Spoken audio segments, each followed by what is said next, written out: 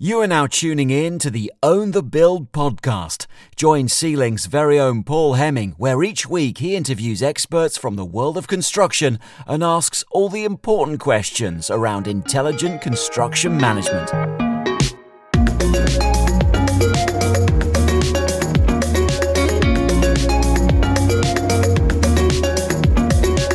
Hello and welcome to episode 64 of Own the Build with me, Paul Hemming.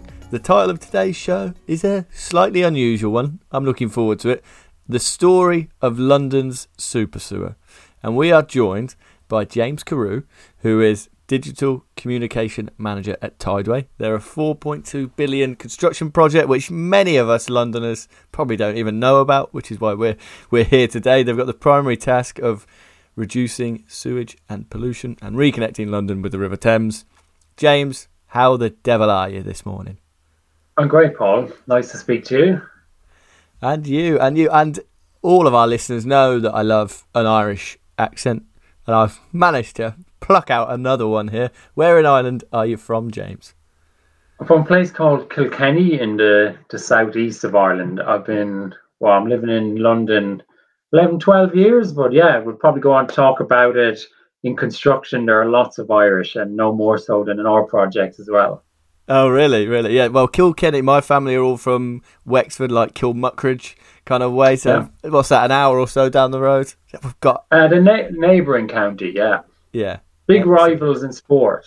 Yes, I understand that. Who usually comes out on top, Wexford or Kilkenny? Don't say Kilkenny, just come on. Honestly, Kilkenny are like the Real Madrid and the Barcelona of hurling. The Irish sport of hurling, you must know. Yeah. So, we've had a lot of success in my county. Oh, really? Well, Wexford, as I understand it, effectively in my lifetime have won it once, the hurling. So, yes. Okay, we're more like the Birmingham City of hurling. All right. Well, Kilkenny are the best then. We'll go with that. So, aside from coming from Kilkenny, can you share with us a little bit about you and your experience and how you got to be where you are today, James? Yeah, I suppose I'll start at the end. I'm at a company called Tideway, and we are building what is commonly known as the super sewer in London. So it's one of the largest infrastructure projects in Europe. Effectively, it's a giant tunnel, largely underneath the Thames. It's 25 kilometres long. So if you're familiar with London, it goes from Acton in the west to Abbey Mills, where it links up with the existing Lee Tunnel onto Beckton. So this is a huge project. And effectively, it's connecting to the old Victorian sewage system designed by a man called Sir Joseph Bazalgette in the 1850s. So London sewers, they were hand-built in the Victorian age. They're still in remarkable condition. I've seen pictures of them. I did have the opportunity to go down, and I chickened out. My first week. What's it like down there? I mean, first day, come and have a look at this. Yeah, I chickened out. I mean, people are fascinated with it, fascinated with sewers, fascinated with the engineering. But that system still works. But it was built for a population of about 4 million people, and London is pushing 9 million now. So you can imagine the capacity, it just can't cope anymore. Pretty much any time it rains, I'm talking like millimeters, the system is overwhelmed, and he designed it so that it wouldn't back up into London streets. It would overflow into the Thames. So, I mean, we're probably going to say it, but there's a statistic of around about half of all Londoners are unaware of how much sewage pollution goes into the Thames. I'm definitely unaware, and I'm a Londoner. Yeah, I mean, it's tens of millions of tons of raw sewage mixed with rainwater every year going into the Thames. So is that why it's so off colour? No, I'm not an expert, but that has to do with the silt and soil, and because it's fast moving and tidal, that's why it is brown. That's why it is the colour it is. But I mean, some days, particularly after heavy rainfall or a storm surge, you'll see quite nasty stuff in the River Thames, which just isn't nice. Okay, because my girlfriend, she's Italian. A few years ago, we had her parents over we've shown them around London, and obviously they were commenting, why is it so brown, the Thames? Because it is, but it is the silt, and so on. But you will, on heavy rain days, find horrible things in there from the sewer. Or you would, but now you guys are changing that. Is that right? So when we're operational, we will intersect the most polluting of those overflows. And essentially it will go from the old system into this giant tunnel under the river and be taken away to Beckton sewage treatment plant. So it's upwards of 95% interception. So you're talking about a huge stretch of the Thames that will be cleaner perhaps than it's been for centuries. Amazing. Yeah, I mean it's a great project to be part of, to say that is the legacy. We talk about kind of the people who work on the project and how proud they are, and often when you work on a construction project, you can look at a skyscraper or a building in London and say, I helped to build that. The unique thing about our project is you won't see it. It's underground, but the legacy will be a cleaner river. The river you see at the start of EastEnders or any Hollywood movie that ever comes here. That's what I'm always watching EastEnders, James, so I will that will make a difference. But going back to, you said we're going to start at the end. So you're digital communication manager at Tideway. Yes. So understood the project that you are now on. So tell me, what were you doing before that? Were you in construction or? No, I have no background in construction, and I think actually. What drew you towards the sewer? Well, yeah, exactly. And my large part of my day job is social media, and I often get asked, why does a super sewer need social media? I agree. That's what I want to ask you. I mean, the main answer is why not?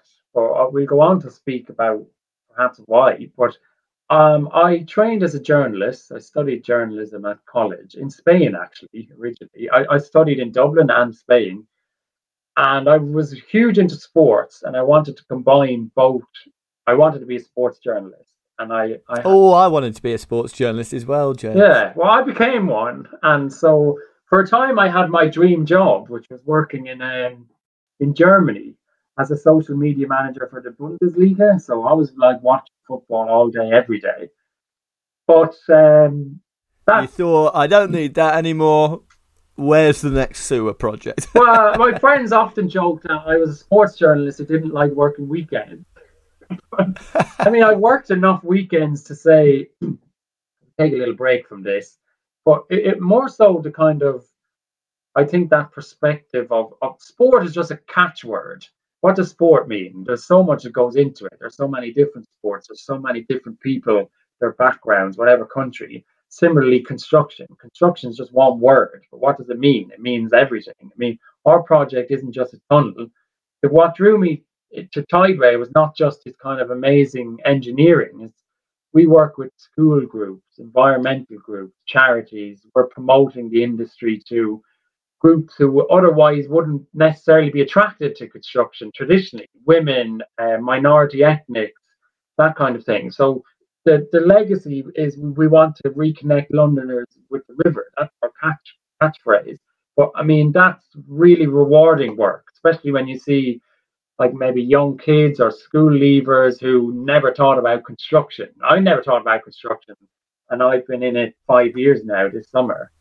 And so it's interesting, isn't it? Because Tideway wants to tell the story about what they're doing, and we'll talk about that. And you're obviously helping them tell that story.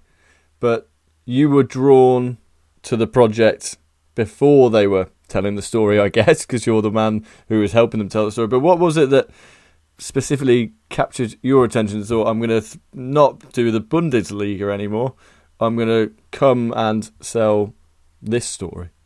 I think from a journalism background, or if you like writing, that kind of thing, you have an eye for a story, or like to think you do. And so everyone has a story to tell. Everyone has a story from their personal story, their background, why they got into something. They have a story to tell about their job. They have a story to tell about the company they work for, the project they're working for. So it was like a blank canvas. It was not just, we're going to show these huge machines, this huge feat of engineering, which while I don't have a background in it, when you see it and you go down there, and I've been down there multiple, it is incredible. And then you meet the people who are working on it. And we talked about Ireland. I mean, there are Irish people who travel the world. We have not every nationality on the project. What drives you to spend 10 hours a day underground? Why do you do that? And then you find out my father did it, my grandfather did it. In the case of just this week, we had a tunneling breakthrough. One of our machines finished its journey. It's tradition to show the team picture, and right in the middle is a guy in a yellow jersey, which is from County Donegal in Ireland, in the northwest. And I've learned since that that part of Ireland has an incredible tunneling tradition. Not only that part of Ireland, but an island off of Donegal has an incredible tunneling tradition. So you talk about cousins, brothers, fathers working together in this industry. Yeah. I mean, I find that really fascinating. You've got a big smile on my face just thinking about it, James. No, it is really interesting. And so, like you said, 50% of Londoners are unaware of how much sewage pollution enters the River Thames. I am one of those. So explain to us what the actual objectives are. You've touched on them briefly, but why did storytelling really matter to Tideway? Because I can see it, but I also think it seems not superfluous, but it does seem like a bit of a unnecessary extension to a project potentially. It absolutely isn't unnecessary, and you can go into multiple reasons why. I mean, first of all, we have an obligation to tell the public about what's happening. We have to keep certain organizations aware of the progress of the project. So we are obligated to continuously tell the progress of the project. And if you want to use the word stakeholders, the public are a massive stakeholder in our project. Not least because Londoners will pay for the project through their water bills. So that is one part of the story. We're obligated to tell them the story. In terms of my sphere, in the digital sphere and social media, I mean, I joked about why does a superstore need social media, but what I say is, if we weren't talking about our project, that doesn't mean other people aren't. And in this social media age and the power that it has, other people are talking about us, and we have an opportunity then to not control the narrative, but contribute to it, to tell people in that sphere what is happening, be accountable, answer queries, answer people directly, be a human face behind what otherwise might seem a faceless project. So I think there are multiple reasons. I joked also about why not. I mean, why not tell the story of this huge engineering feat, but all the other things that go with it, all the other benefits that go with it of teaching school children, giving them a work experience, introducing them to construction, sharing best practice in terms of health and safety, sharing best practice in innovation and lessons learned for future projects. I mean, it's all positive from my perspective. No, definitely. It definitely is. And you've made me sound a little bit silly now by saying it was potentially superfluous. That's a big grin on your face, James. You're not the first person, and you will not be the last person. I've justified my job, Paul. Well, it's a good job you can do that, right? So what specifically have you been doing, and how has it been received? So it has evolved from my first days at Tideway, and just as social media and how we consume media has evolved. So a big part of my job is video and video capturing of the project. People love watching these huge infrastructure projects take shape, but we noticed from the start, or we accepted from the start, the power of video and what you could show from that, from time-lapse footage, which is a great way of showing over time how a site changes. And then taking cameras underground to show people not just what's happening, but the people doing it, and to tell their stories, to introduce the people in our videos. 99% of them are the people doing the job on the ground, and that's what interests me, and therefore I think will interest other people. Yeah, no, I can see how that is fascinating. With the time lapse, what do you time lapse? It's all underground, right? Or largely underground. Well, actually, it's not all underground, and you'll see there are 24 construction sites. Many of them on the river. For example, there's one at Victoria Embankment, so right opposite London Eye, if people are familiar. Blackfriars Bridge, opposite Walkabout. Opposite Walkabout. but another fascinating aspect of the project is, in order to build these giant shafts, lower the machines and the equipment down to build a tunnel, we had to build land out into the river, new land, and partly we would be leaving some of that behind. So it's not, we had to build above ground, out into the water, go underground. And you can imagine how you do that. We could go into the intricacies of how you do that. But if you've got time-lapse footage showing this, how a site takes shape, how a tunnel shaft gradually is lowered, how these machines are lowered, I mean, I find it fascinating. Thankfully, lots of others do. No, I can actually see the amount of energy that you have about this topic, James, and it's really great to see. I can see how into it you are, and that must then replicate across all of the different avenues that you're posting, etc. about it. I want to talk to you a little bit more about how it's been received, and then how other construction companies or other projects could do similar to their benefit. But we will do that, James, after this break.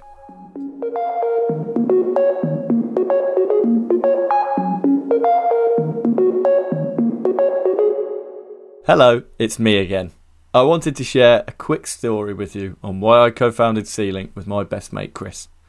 Chris and I, we're both QSs, and this is going to sound sad, but one night we were sat in the pub talking about subcontract tendering, and we realised the industry had a problem. Number one, procurement was too paper-based. Number two, it was too time-consuming, and every QS had their own unique way of doing things. And number three, perhaps most importantly, if you want to competitively tender, you need to know hundreds of the best subcontractors. We simply didn't. That's why we created C-Link. It's software to solve subcontract tendering. We wanted to remove these challenges and help the industry get better. So if you, or someone you know, tenders with subcontractors, you've got to see our software. Head over to our link, www.get.c-link.com/podcast to find out more. I will include it in the description box, so again, there's no excuses. Now, let's get right back to the show.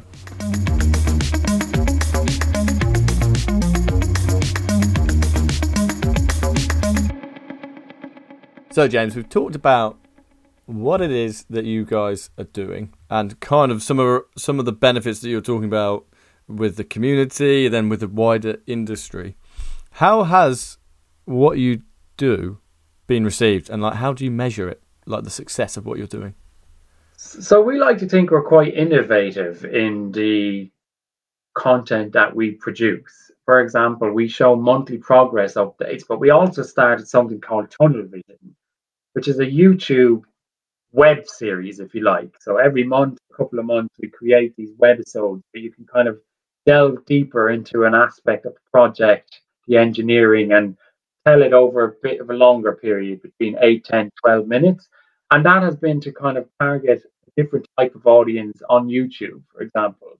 So we have a younger audience. We try to target a younger audience on channels like Instagram. We feel that certain content works with different audiences, and we want to reach them all, to tell them our story, and for all those reasons I told you about, promote the industry. And it's been received like brilliantly. We get lots of positive feedback. You can never please everybody. I mean, people who love engineering construction always want to see more, and then you have other people who say it's too technical. But I mean, we like to try to cater to everyone with different types of content on channels we're on, and it has been received really well, I have to say.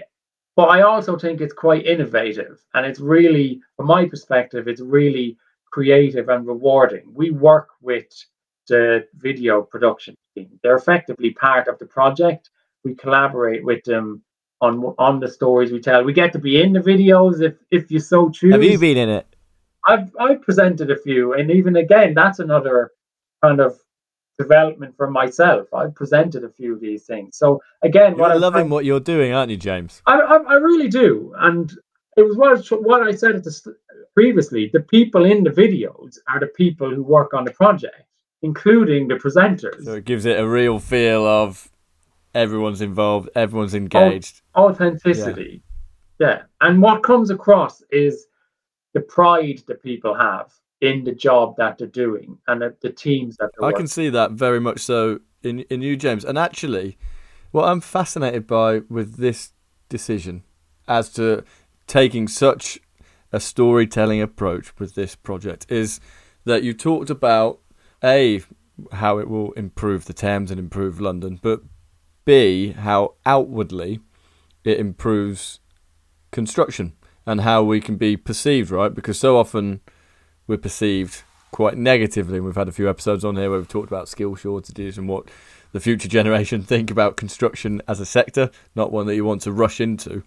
It's so pleasing to hear like this project taking, like controlling the narrative, like you say. But it's just fascinating to me why that decision was taken at the very outset of the project. I mean, probably because the nature of it is that it's temporary. When our project finishes in 2025, we will all go somewhere else. And already people who have come through the project are on to other projects like HS2, Crossrail, etc. So we want them to take the lessons from this project into the next one, the best practice, not least around health and safety, for example, but also the skill shortage. Like, I imagine we're trying to address that by introducing new people to the industry who never would have thought of it. People like me, who never would have thought about it. Women who perhaps wouldn't have been attracted to it before. But I mean, it's already statistically proven in every industry. The more diverse the workforce, the richer the industry becomes, and the productivity, if you like. Makes sense. So exactly, it just makes sense, doesn't it? And you are a man who has come from, in many ways, for many men, the dream sector. You were in sport, you were in football. Loads of people would love to be in that. Like I say, it was kind of my dream when I was growing up. I wanted to be a sports journalist. But you must have such a different, or when you came in to construction, you must have thought, what is this going to be like? It is a world apart from where I have been. How do you see the industry from a marketing perspective? Well, just from, I mean, the day of my interview, I had no idea what to expect. I expected it to be lots of older white males.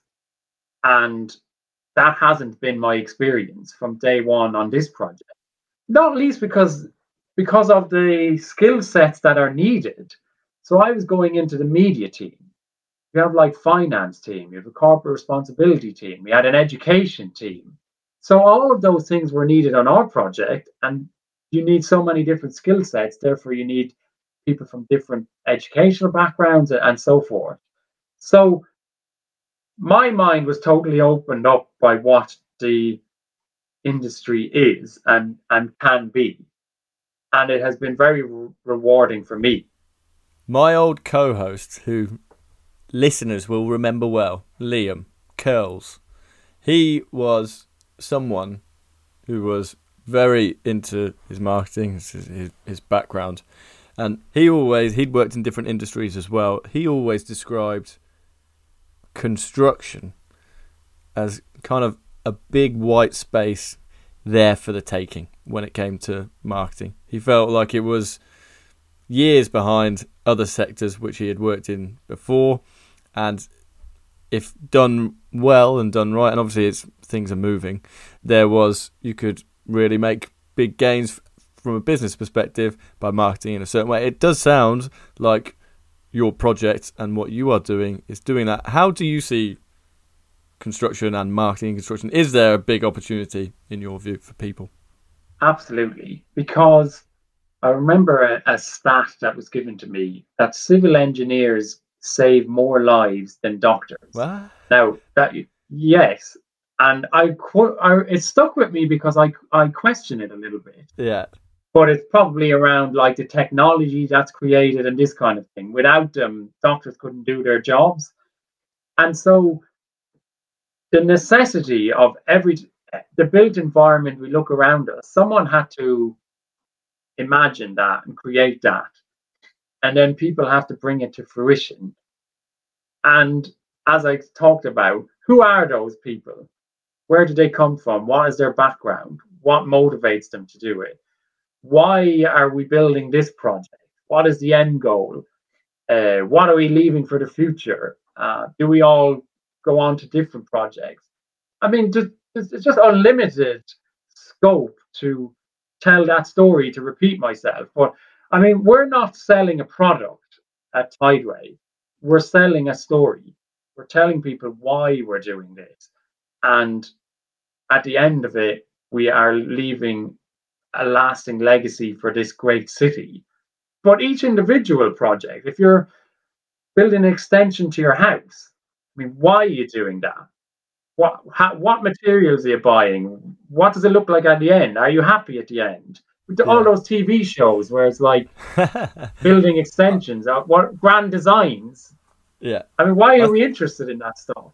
That's very true. I think what you're, so a lot of people listening will be at main contractors or at property developers where they're running a business. And again, less so for property developers, more so for main contractors. They themselves are not selling a product per se. But I'm interested because you're not selling a product either. You're selling a story about your project. But storytelling generally for construction companies. So you're not selling a product, you're kind of selling a perception of who you are in the industry. How would you, if you were working at a contractor, a construction company, how would you advise that they tell their story, and is it even important? I see it like this. You're all working towards a goal. So the main works contractors on our project, the supply chain, no matter what size or what contribution, I make a very small contribution to this project, but everybody's working towards a goal. And once that goal is achieved, everyone can say, I played my part in that. So wherever you are in the chain, you can say that. We get it all the time. People saying, companies and suppliers saying, we worked on that site and we did this piece of work on. We've loved contributing to this. We're going to leave a lasting legacy. And I kind of see it as kind of, we are the Premier League and the main works contractors are the Premier League clubs. In many ways, they are bigger. I mean, in a social media sense, they have bigger numbers. They're these huge global corporations or global entities that work all over the world. But they can still talk about their contribution to that particular, the Premier League, if you like. I think everyone has their part to play and their piece of the story to tell. I actually think that it's obvious now, but that is a really obvious benefit in my eyes to a contractor for telling their story, in that there are so many stakeholders, right? You're not just talking about telling your story so that clients have an aspiration to come and work with you because, you seem like a great contractor to work with. You're actually talking to the supply chain as well, aren't you? Certain subcontractors who could potentially think, it's like an aspirational company to work for. I like their story. I like exactly what how they outwardly present themselves. But also then you've got architects, you've got surveyors, you've got all of these different stakeholders in the industry, and it's effectively what Tideway are doing is presenting the project as this, controlling the narrative. It's a big project. There's so many good things going on. There's so many stories within that. And it's then having this ripple effect on all of these different stakeholders, whether they're in the project or out of the project, right? But allowing the people to tell those stories. So yes, some of it comes from the Tideway name. But as I keep saying, most of the content is from people or showing the people. Because who do you listen to more than your social circles or the power of word of mouth, like WhatsApp groups and all that kind of stuff. So if your staff and your workers and the people on the project can talk positively about the job they're doing, that just reflects on everybody, doesn't it? And I think that's the power of it. And also it's authentic. It's real. Authentic, unique, real, and like you say, far more engaging. So Really, very, very interesting conversation, James. If you could have stepped into my shoes, what would you have asked that I have not asked? I guess what we would see challenges for the construction industry going forward. Like, and is this sustainable? Is it sustainable to keep telling these stories, or or even like, does it come at a cost? And what I would say is, you're only limited by your own creativity and imagination. Like, I talked about video, but we all have a video camera in our pockets, and the same device probably has an editing software on it. And you're only limited about the time and resources you want to put into it. So you can spend as little or as much. And what I would say though is, the quality of what you put out reflects on your organization and you as an individual. So try to do it to the best of your ability. And if that's hiring in the professional camera person, do it. Or spending some time on learning the skills. It's worth it in the end. It's worth it in the long run. I think that goes back to the fact that construction, there is this big white space. It's like we are limited by our imaginations of what we were doing, but now there are really interesting people like you, James, coming in and helping to see the future and how things can actually be done and how we can engage with people, whether it's kids coming out of school, whether it's clients, architects, subcontractors, and build a better industry. And I can only thank you, James, for all the work that you're doing, educating me on my own city. So that's really, really good of you. It's been an absolute pleasure to have you on the show. Thank you so much for coming on. Likewise, Paul. You're welcome. Thank you very much, James. So, guys, I'm going to ask you again, as I always do, if you're liking the show, please can you leave us a review on Apple? It really helps us with the algorithm. As I said last week, we've also launched 2 YouTube channels recently, one for Own the Build and one for our sister channel, School of Sub, for subcontractors. Go check them out. I'm sure you're going to like them. And I will speak to you next week. Have a good one. Cheers.